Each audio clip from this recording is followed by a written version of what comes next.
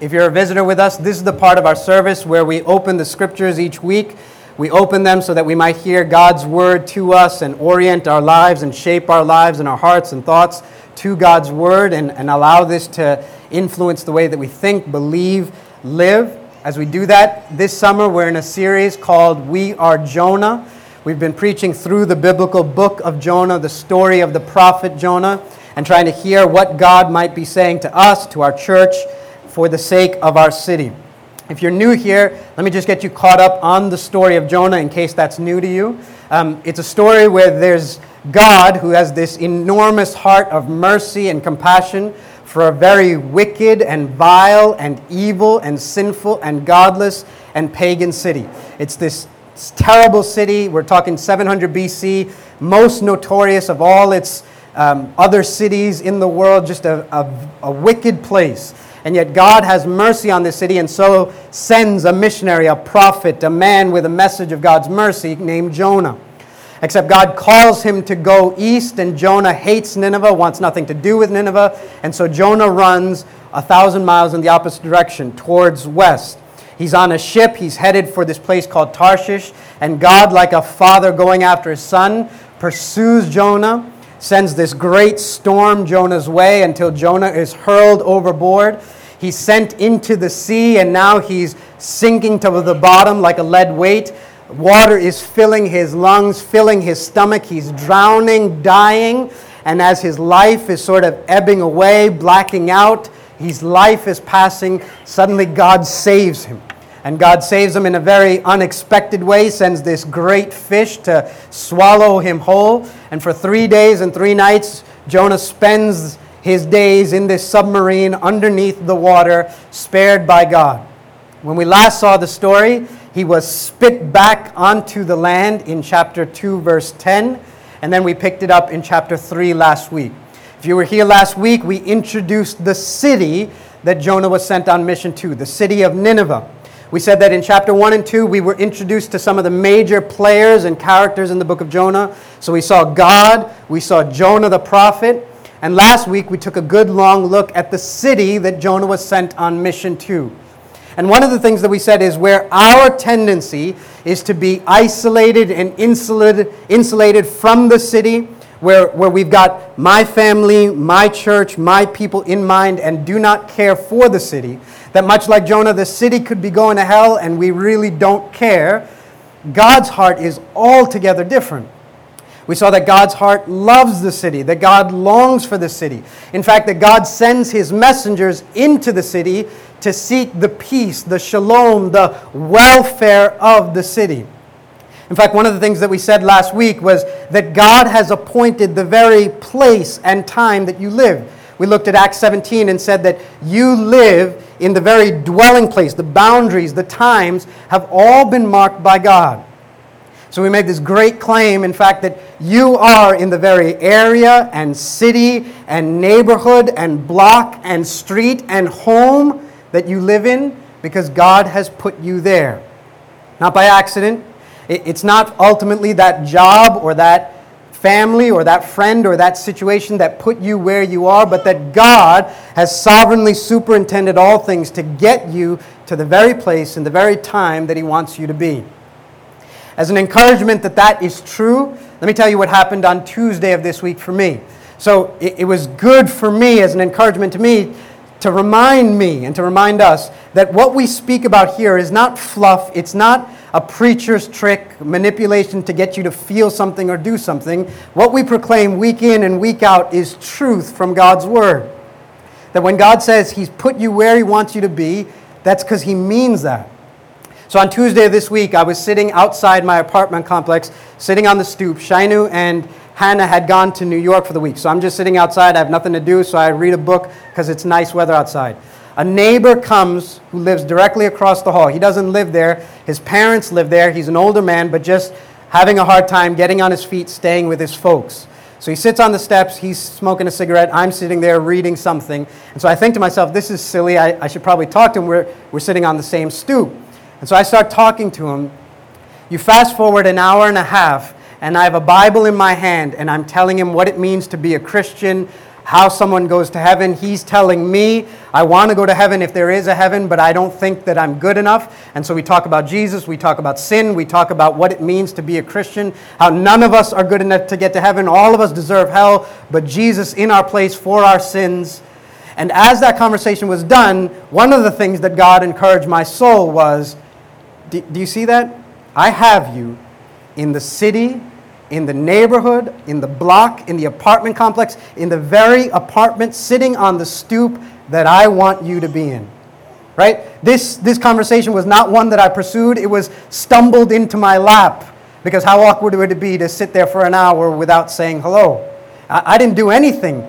God brought someone to me. Right? So each week what we're talking through has incredible truth to bear on our lives. So it's one thing, when we get to chapter 3, it's one thing to say that God loves the city, that God wants the welfare, the peace, the shalom of the city. But the question that chapter 3 is going to push us to ask is, what happens if we go? If we do this, if we go on mission to the city, if we reorient our lives to be for the sake of the city, what happens? Because in chapter 3, what you find is that Jonah now does what God told him to do. He actually goes to the city. And the question that's sort of pushed as we ask this, as we read through this is, so what's going to happen to Nineveh? How are they going to respond? How are they going to receive Jonah and his message? Well, that's what we're looking at this week. We're going to get there in a moment. I'm going to pray, and then we'll look at chapter 3 together and see how Nineveh responds. Pray with me. Our Father, we come to you in Jesus' name, and we ask again for the power of your Holy Spirit. We do confess that it would be better to say a few words by the power of your Spirit than to speak a million words in our own flesh, trusting in our own reasoning or wisdom. So truly we have gathered and assembled to hear from God, so you speak. You do so even through me, so that as we hear your words, we might repent and that we might turn to God. We pray that you would give us a good prayer for our lives and for our city, that you would change our hearts and our lives according to your word. We pray that you would do great things by your Spirit. It's in Jesus' name that we pray. Amen. All right, so we're going to look at chapter 3 and see how Jonah responds. Before we get there, let me catch you up on how chapter 2 ends. So in verse 10 of chapter 2, it says that the Lord spoke to this great fish and he spit Jonah back onto the dry land. So when you come to the end of chapter 2, here's our boy Jonah, and he is not looking good, right? He's standing on the seashore, freshly covered in whale vomit. He's been spit back. He is not a pretty sight, right? What does he look like? What does he smell like? He's standing there in whale puke, and that's when you see Jonah. And so I don't want you to miss one of the ironies of the story. Remember, we've been talking through the story, and we keep saying that things are not the way you would expect them to be.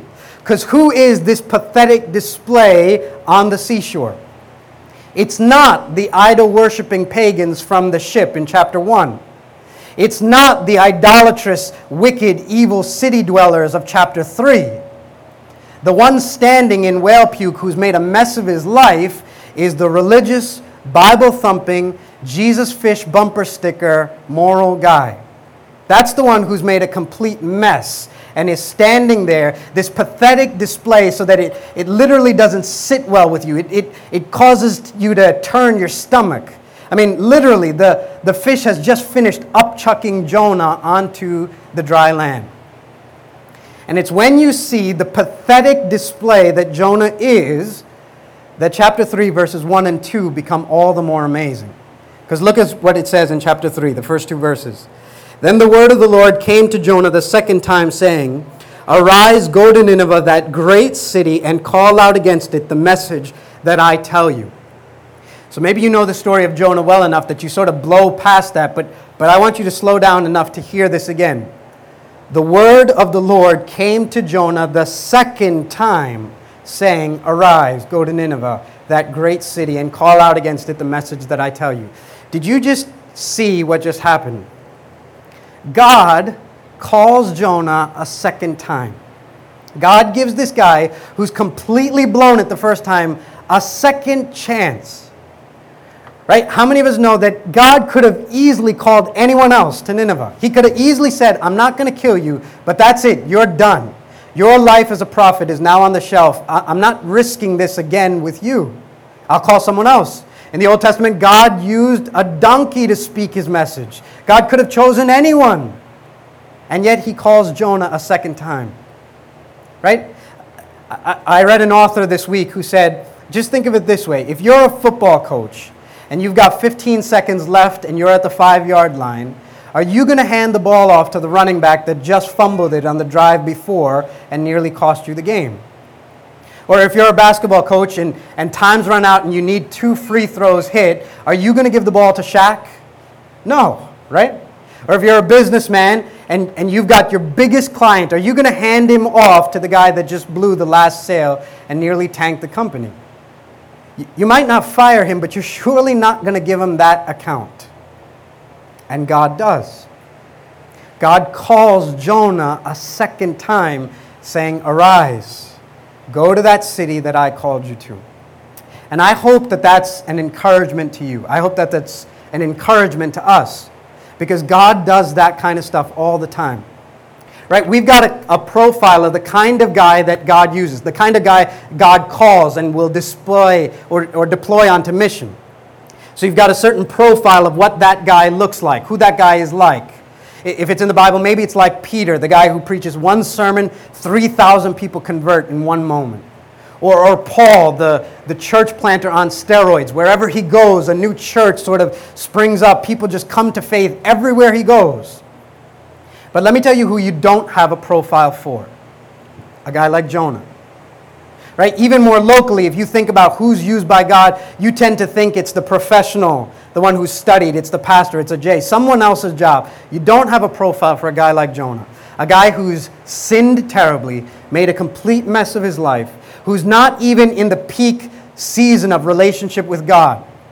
It'd be one thing if we were reading this story in 2 Kings when Jonah was obeying God. And Jonah had gone to Israel, and everything happened like Jonah said it would. We're in the season of Jonah's life when he's a mess. In fact, he's not even still altogether there, because chapter 4, you're going to see that he fails big time. And yet, God calls, God uses Jonah. And so here's the thing. I think the thing that the scriptures want us to hear, we're going to get to chapter 3 and how Nineveh responds, but I think the first 2 verses are there so that God can convince you. I do that all the time. That your weakness, your insufficiency, your inadequacy, rather than pushing you away from mission, makes you a prime candidate for mission. Let me say that again, because this is not a preacher's trick.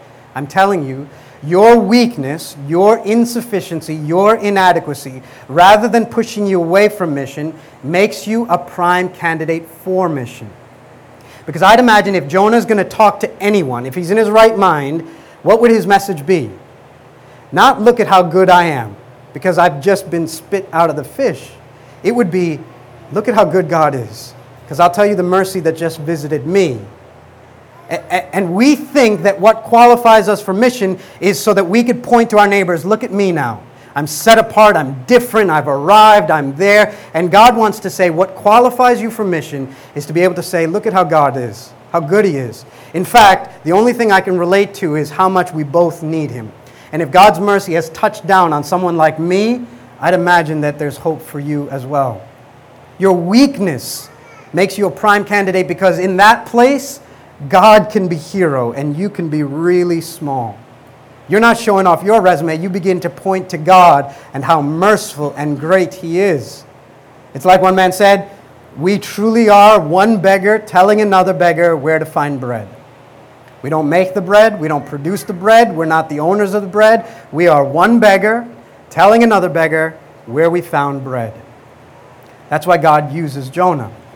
And here's the other thing. I think that God calls Jonah a second time because even as God is going to use Jonah through him to the city, God is going to work on Jonah. Right? Even as God is going to take Jonah and send him to the city and wants to bless the city through Jonah, God wants to work on Jonah. Right? God is wise enough to do both at the same time. that even as he's going to work through you, he wants to work in you and on you.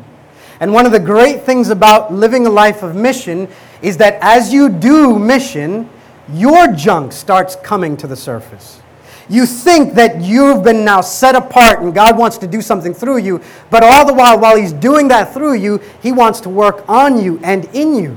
So that as you go on mission, your junk comes to the surface and you begin to see you need the gospel as bad as the city around you. It's only when you go on mission that you begin to see, oh man, I've made a God of comfort. And I'm not going to spend my time, and I'm not going to have that dinner with that person or lose time on the couch because I've got to go out. I don't want to lose my money, my time, my comfort. When does that come out? When you're forced by mission, your junk starts coming out. Right? Only when you're on mission do you begin to see, I've got racism and elitism and this superiority complex in my own heart. Because now God is pushing me to love and relate with and be family with people who don't share my culture or my background, who don't get my jokes, who don't have the same narrative that I have. And it's not easy to just hang with them like it is to hang with people like me. Your junk starts coming to the surface. And God begins to show you that you need the gospel as much as the city that he's sending you to. I think God calls Jonah a second time because while he wants to save Nineveh, he wants to save Jonah. He wants to redeem the city, and in redeeming the city, he wants to save and redeem the missionary. God's called you to Philadelphia because he loves Philly, but he loves you while he's chasing Philly. Look at verse 2-4. Arise, go to Nineveh, that great city, and call out against it the message that I tell you. So Jonah arose and went to Nineveh according to the word of the Lord. Now Nineveh was an exceedingly great city, 3 days' journey in breadth. Verse 4. Jonah began to go into the city, going a day's journey, and he called out, Yet 40 days, and Nineveh shall be overthrown. So now Jonah goes into the city. God's called him. He's actually going to go. And God says to him in verse 2, Go tell them the message that I tell you. Right? That's just a quick reminder for us that that's the content we're bringing to the city. Right? I just want you to hear that again. God says to him, Go tell them the message I tell you. So Jonah's call is not to be creative or to come up with something new or some hidden oracle or some secret wisdom. Jonah's call is to stick as closely as he can to the message God wants to give to the city. Right? So when we go to the city, your job is not to be hip or fresh or cool. It's not to come up with something no one's thought of. It's to tell the old story and to tell it faithfully and to tell it well. So Jonah goes into the city and he says this, Yet 40 days and Nineveh shall be overthrown. Here's what Jonah does. Jonah preaches the worst sermon you have ever heard. Right? I work for hours upon hours each week on sermons, crafting every line, trying to fit every phrase, trying to make sure that I'm preaching the Bible well, making sure that I tell this thing well, teach well. Jonah goes in with an 8-word sermon. In fact, in the Hebrew, it's actually just 5 words. He goes into the meanest, baddest, nastiest city in the world, and he's got 5 words. In English, it's Yet 40 days, and Nineveh will be overthrown. Let me tell you who Jonah is, because you've seen Jonah before.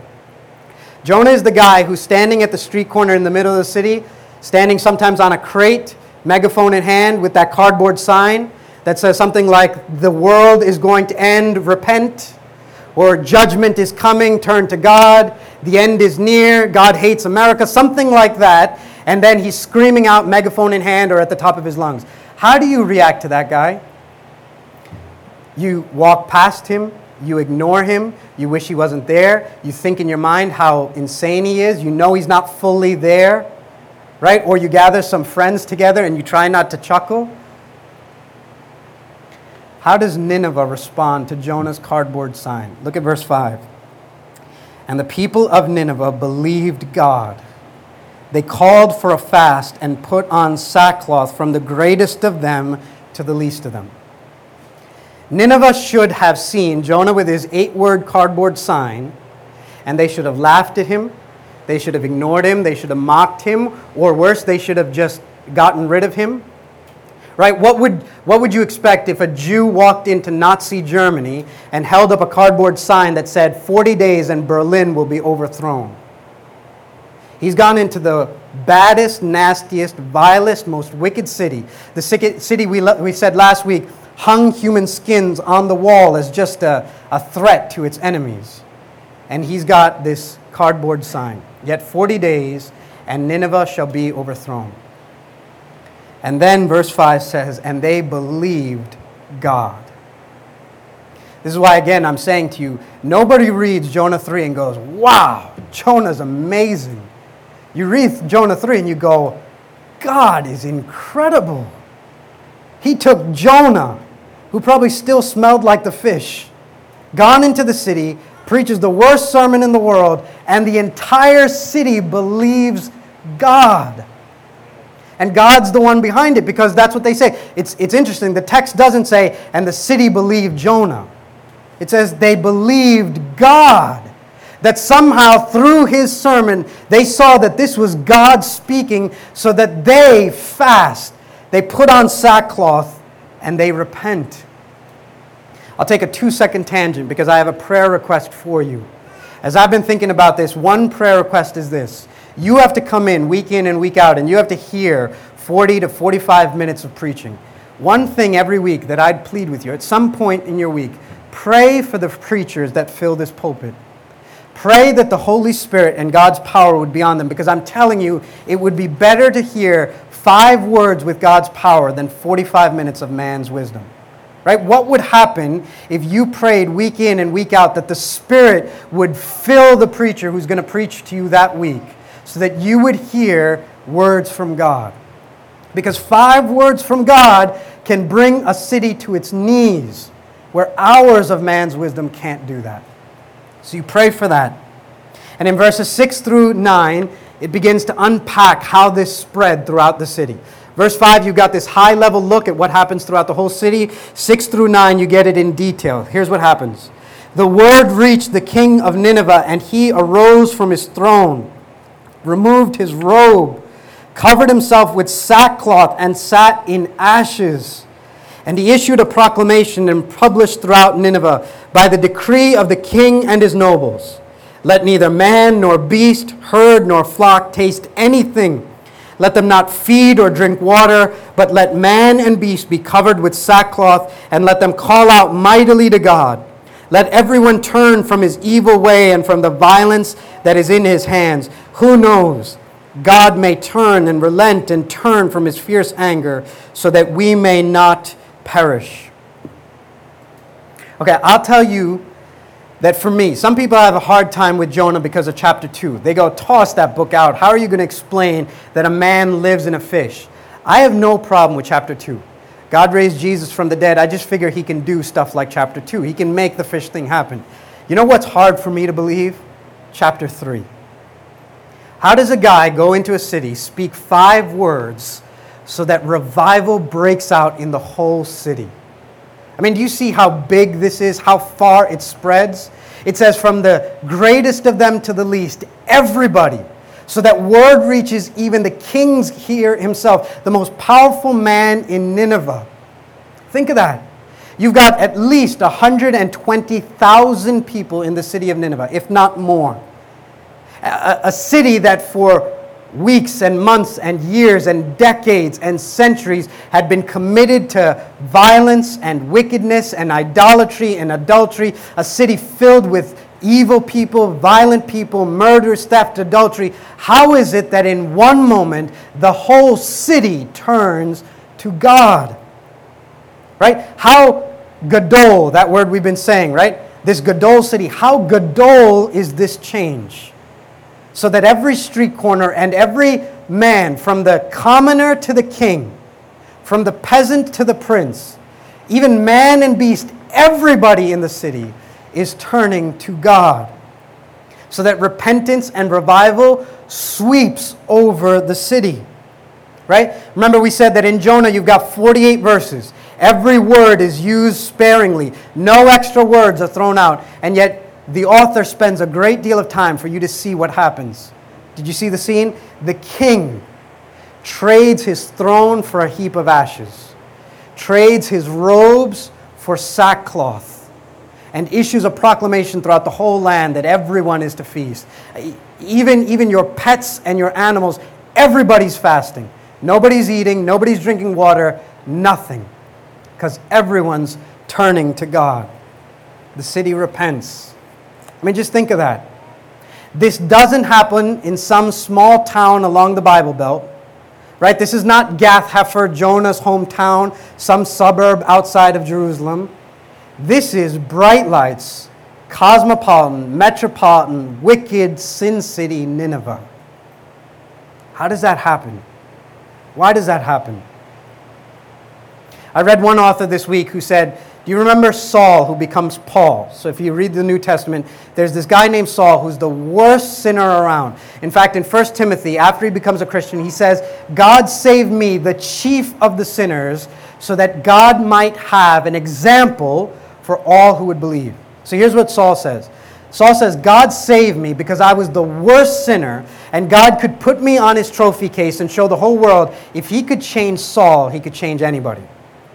Right? Saul said, I was converted so that I could be on God's display shelf, so that the whole world could know you're never going to be so bad because God saved Saul. And I think that's the same thing that happens in Nineveh. I think God picks the baddest, meanest, nastiest, vilest, most wicked city in the known world to say, look at my display case. Check out my trophies. If I change Nineveh, Philadelphia is no problem. I think he picked the worst city in the known world to say, if I could do it there, I could do it anywhere. Right? So if you would let your mind dream for a second and inform your prayers, what would we pray this week? Wouldn't we pray, God, would you send gospel-centered missional churches throughout the city of Philadelphia so that a few years from now or months from now or whenever you see fit, every block of this city would have a gospel-centered missional Christian family or man or woman who's going to be on mission to this city, so that word spreads from the bum in the city to Mayor Nutter's office, so that from South Philly to North Philly to West Philly to the Northeast, God's revival breaks out in the city. The entire climate of this place changes. Wouldn't you pray for a Gadol change in our city? Because what happens in Nineveh is they repent. They repent. And you begin to see this repentance on sort of two levels. You've got it at this macro level in verse 5, the whole city. And then in verses 6 through 9, you've got it at this micro level, how it's fleshed out individually. Right? Hear that again.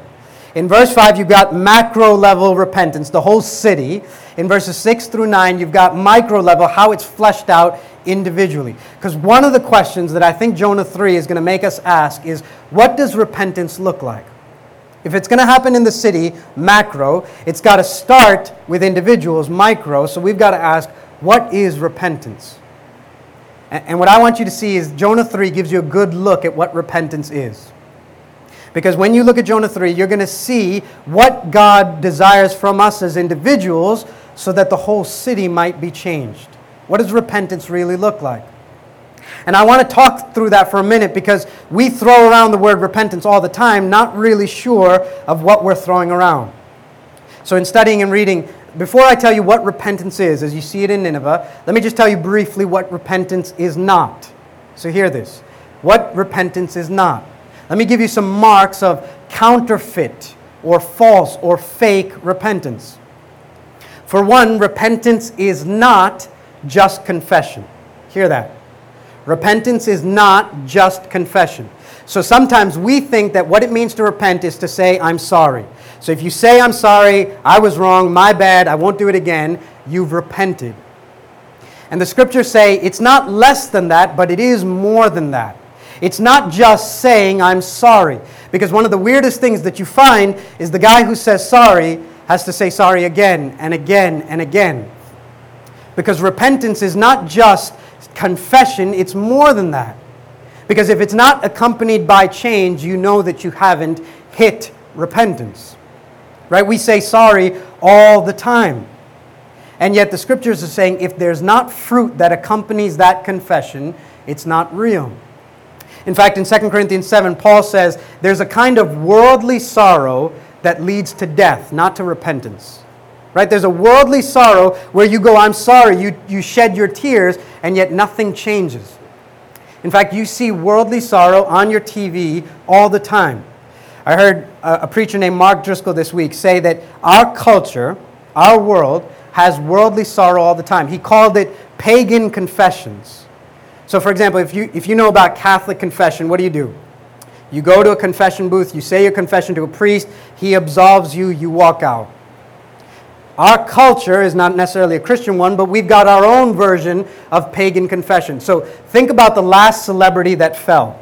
Just come to mind, right? Adultery, scandal, caught in a bunch of cheating, whatever it was. What happened? His publicist told him what clothes to wear at the press conference, usually a dark color, something subdued, so that it doesn't show flashy and he looks repentant. That's modern day sackcloth. He goes into an interview studio, which serves as his confession booth. He gets a pagan priest, Larry King, Barbara Walters, Diane Sawyer, somebody to hear his confession. He sheds tears, talks about how wrong he was. The priest will even say words of absolution to absolve him from his sin. And then we, the viewers, sort of stand as God.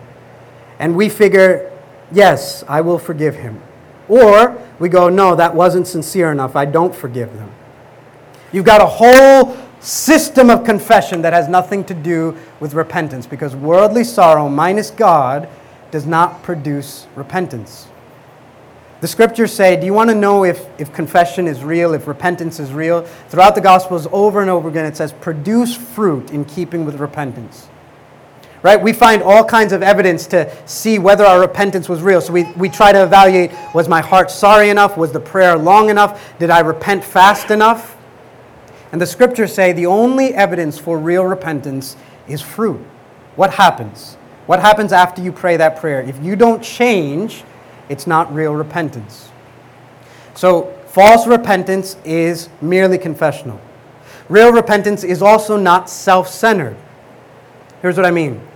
We repent all the time for our sake.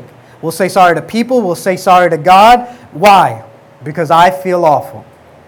I feel shameful. I feel frustrated. I'm disappointed with my performance. I need to get rid of this ucky feeling, and so I'll repent. I'll say whatever you need me to say. Right? We do that all the time. It's not like David, what he says in Psalm 51, after he commits adultery with a woman named Bathsheba. What does he say? Against you, and you only have I sinned and done that which is evil in your sight. He's not saying, God, make me feel better. He's saying, God, I wrecked this relationship I have with you. Make me right. Restore me. Don't cast me away from your presence. It is entirely God-centered and says, my relationship with you is a mess. Fix me. Make me right. It's not self-centered. It's God-centered. I'll tell you one more thing repentance is not. Repentance is not religious. Repentance is not religious. If you read Psalm 78, there's these words where God sends discipline to Israel because they keep sinning and they keep sinning and they keep sinning. And in verses 36 through 37, they actually turn to God and they pray prayers and they repent and they earnestly seek God. And then in the following verses, the immediate next verses, God says, I don't want to hear your flattery because your heart is not here. And he says, I reject it all. In fact, listen to the words of Amos 5, what God says to his people. Just hear this. He says to these people that have come to him to worship him, he says, I hate, hear that, I despise your feasts. I take no delight in your solemn assemblies. Even though you offer your burnt offerings and grain offerings, I will not accept them. The peace offerings of your fattened animals, I will not look upon them. Take away from me the noise of your songs. To the melody of your harps, I will not listen. That would be like God says to an assembly like this, I hate when you come to church. Think of that. God is saying to people who repent religiously, I hate when you come to church. I hate when you put stuff in that basket. I hate your offerings. I take no delight in the noise of your songs. I don't care for the sounds of your guitars. I hate when you come together. Because religious repentance is all about words that are not connected to the heart. And God hates all of that. So then what is real repentance? Nineveh shows us. I want you to look through this. Nineveh shows us what real repentance is. Nineveh shows us first, it's this sorrow for sin. It's this sorrow for sin. Do you see how Nineveh responds? They call for a fast. They put on sackcloth. They sit in ashes. The king gets down low. He even acknowledges that they're evil and wicked in their hands. He is brought low, humble, penitent, contrite, broken, sorrowful. Sorrow. There's a sorrow for sin. 2 Corinthians 7 says, godly grief produces repentance that leads to salvation. Paul writes this letter in Corinthians, and when the people get the letter, they're sort of weeping. And Paul says, I'm not happy that I made you weep. But then he says, I am really happy that your weeping brought you to repentance and brought you to salvation, because there's a godly sorrow for sin that leads to salvation. Do you know that the Puritans, the first ones who came here, they used to pray for the gift of tears?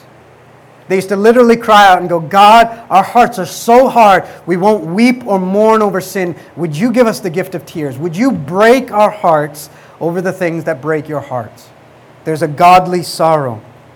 Another mark of real repentance, they turn to God. Do you see what happens in Nineveh? Verse 5, they believe God.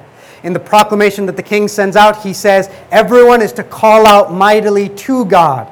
At the end of verse 9, he says, who knows? Maybe God will turn from his fierce wrath. Their prayers are to God. Their hope is in God. They turn to God. They believe in God. Everything about this is Godward in direction.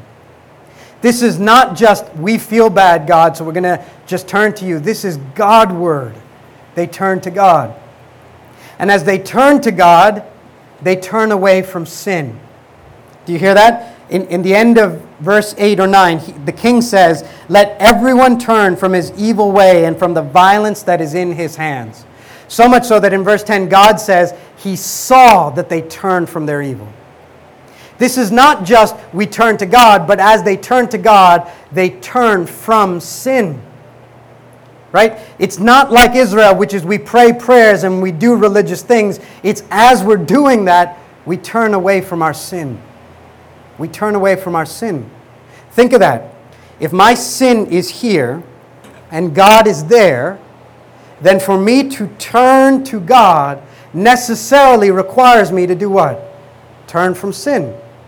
I can't turn direction without turning away from the thing that I left.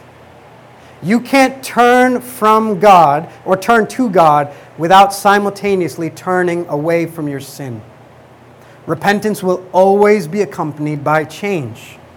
I'm not saying we won't struggle with sin. We can preach on that another time. What I am saying is repentance that has just the same prayer said with the same sins over and over again without change is not real. But Nineveh shows that repentance is godly sorrow, a turning to God, a turning away from sin. We could say more, but I want to close. Here's what I want you to notice as we wrap up. Everything we learned about repentance, who did we learn it from? Just ask that for a second. Everything we just learned about repentance throughout the book of Jonah, who do we learn it from? The very striking thing about the book of Jonah is everything you're going to learn about repentance, you learn it from the pagans and not from the prophet. In fact, as you read the 4 chapters of Jonah, what keeps striking out to you is everybody everywhere is repenting. Except one guy. The only guy you never hear say, I'm sorry for my sin, I turn to you, God. The only guy who doesn't repent in Jonah is Jonah. In chapter 1, the idol-worshipping pagans turned to God on the ship. In chapter 3, the idol-worshipping pagans in the city turned to God in Nineveh. The only guy who misses it is Jonah. And it's like the book is sort of pushing us to go, when is the prophet going to repent? When's the religious guy going to repent? When is the guy gathered with the assembly, the Bible believer, the Jesus fish bumper sticker guy, when is he going to repent? Because everyone everywhere gets it. Even the cattle are fasting. But Jonah will not repent. He doesn't get it. The city gets it. Everyone gets it. Except for Jonah. And when you fast forward a couple of hundred pages, a couple of hundred years to the New Testament, you know what you find? Jesus saying, the prostitutes, the tax collectors, the gluttons, the drunkards, they all get it, but the religious want to kill me. Isn't that the weirdest thing? You fast forward a couple of hundred years, another prophet from near Nazareth comes, and he speaks this message, and everybody gets it, except the religious. The whores come to him, the tax collectors come to him, everybody, but the religious cry out, crucify him. In fact, Jesus will even tell a story, and he'll say, 2 men went into a temple to pray. One a religious Pharisee, one a scummy tax collector. And by the end of the story, he says, you want to know what repentance looks like? Look at the second guy and not the first. Because they get it. The question of Jonah is, when is the prophet going to repent? And it's almost like it's pushing us to ask, we're going to pray for revival in the city. In the first week, we said that's one of our prayers. But as we pray that, you know what a huge prayer is? When is repentance going to start here among us? If there's going to be macro level big change in the city, it's got to start with micro level change among us, starting with you. And Jonah's asking, you want the city to change? I agree.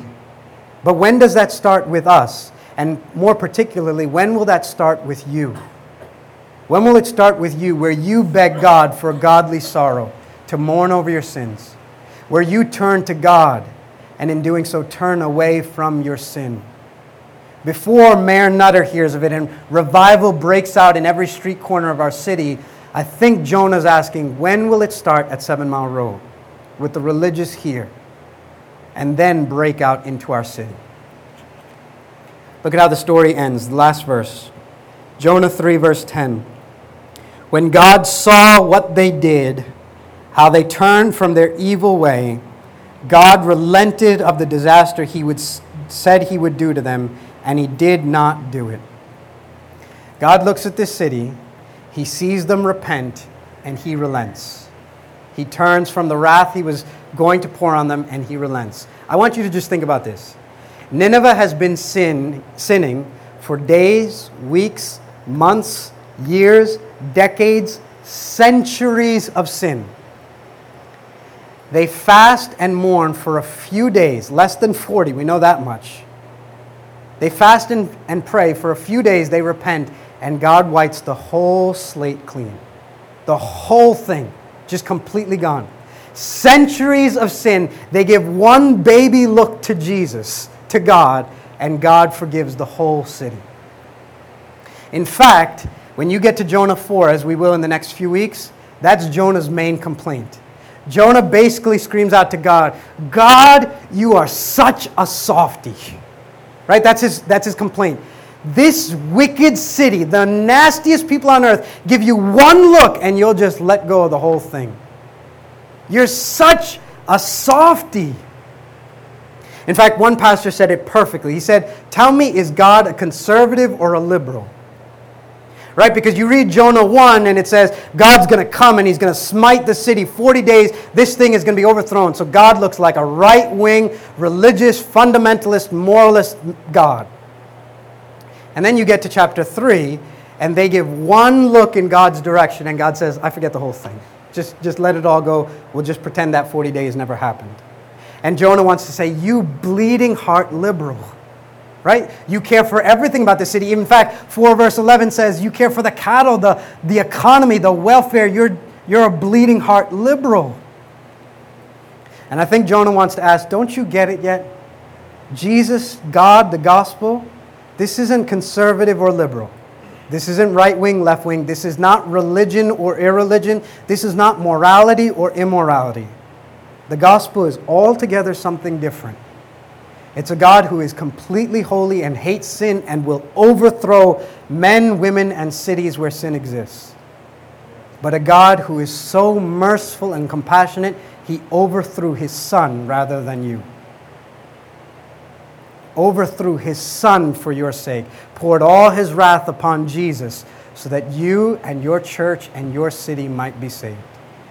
To all who repent, who mourn over their sin and turn to God and turn away from sin, God looks at you with incredible, liberal mercy.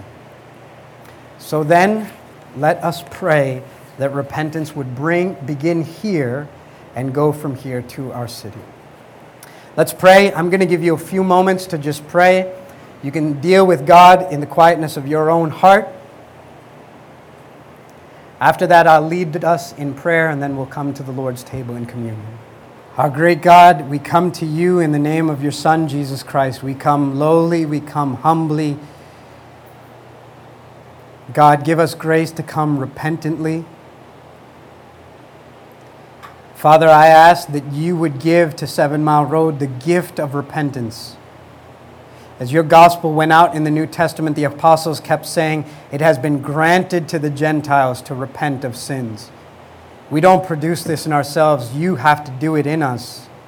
And so we pray with the Puritans before us, give to our people, the men and women gathered in this assembly, the gift of tears. Cause them to mourn over their sin. Not to brush past it with a quick "I'm sorry," but to sit in it. To consider that we've broken relationship with you. We hide it through our religion, so we offer empty words that you hate. We sing songs we don't mean. We assemble with saints whilst nurturing sin in our own hearts. We have no intention of changing, but we put on a display for you and the others around you, thinking that we've fooled man and God. We have not fooled you. You see our hearts. Oh God, break hard-hearted men and women today. Break addictions that we've made peace with and make us at war with them. Break habitual sin that we return to over and over again like a pig returns to its vomit. Cause us to mourn our sins. Help us to turn to you. To not in this moment resolve to do better as though the strength lies in our own hands, but to turn to God. To believe us to be what we are, powerless, impotent, unable, inadequate, insufficient, but to see the gospel as able, that Jesus Christ came and died for sinners, that on the cross we were crucified with Christ so that it's no longer we who live, but Christ lives in us, that we have died to the old man and are now new creations in Christ. We're not working for this. This is what you have made of us. We are no longer obligated to sin, slaves to sin, Romans 6 says, but we are now slaves to righteousness. That our obligation is now to you because you have made this happen. The same Spirit that raised Jesus from the dead now lives in us and gives us New Testament Jesus power to rise up over our sins. So that when we fall to sin, that would be abnormal because that's no longer who we are. Jesus Christ has made us new. We are clothed in the righteousness of Christ. We have been dead to sin, alive to God, so that now we can put sin to death and mortify the misdeeds of the body. The same members that we once used for things that we are now ashamed of, Romans 6, we can now use as members for obedience that leads to glorification, sanctification, glory to God. Lawlessness led us to more lawlessness, Romans 6. But now we can live in obedience that leads to sanctification. Help us to turn to God. And in doing so, help us to turn away from sin. Belief first, behavior second, but let our belief affect our behavior. Today you can cleanse us. Today you can renew us and cause us to repent and turn away from sin. You can cause us to leave aside the sin, Hebrews 13, that so closely clings to us and the weight that hinders us, and we can run with perseverance to Jesus, the author and perfecter of our faith, who for the joy set before him endured the cross, despising its shame. Help us to run with perseverance to Jesus, laying aside the weights that hinder and the sin that so closely clings to us. Create in us a new heart. Give us a right spirit. Do not cast us from your presence, but give us an upright spirit, a sustaining spirit that will hold us. Let your Spirit produce repentance among us even this day. This is our prayer in Jesus' name. Amen.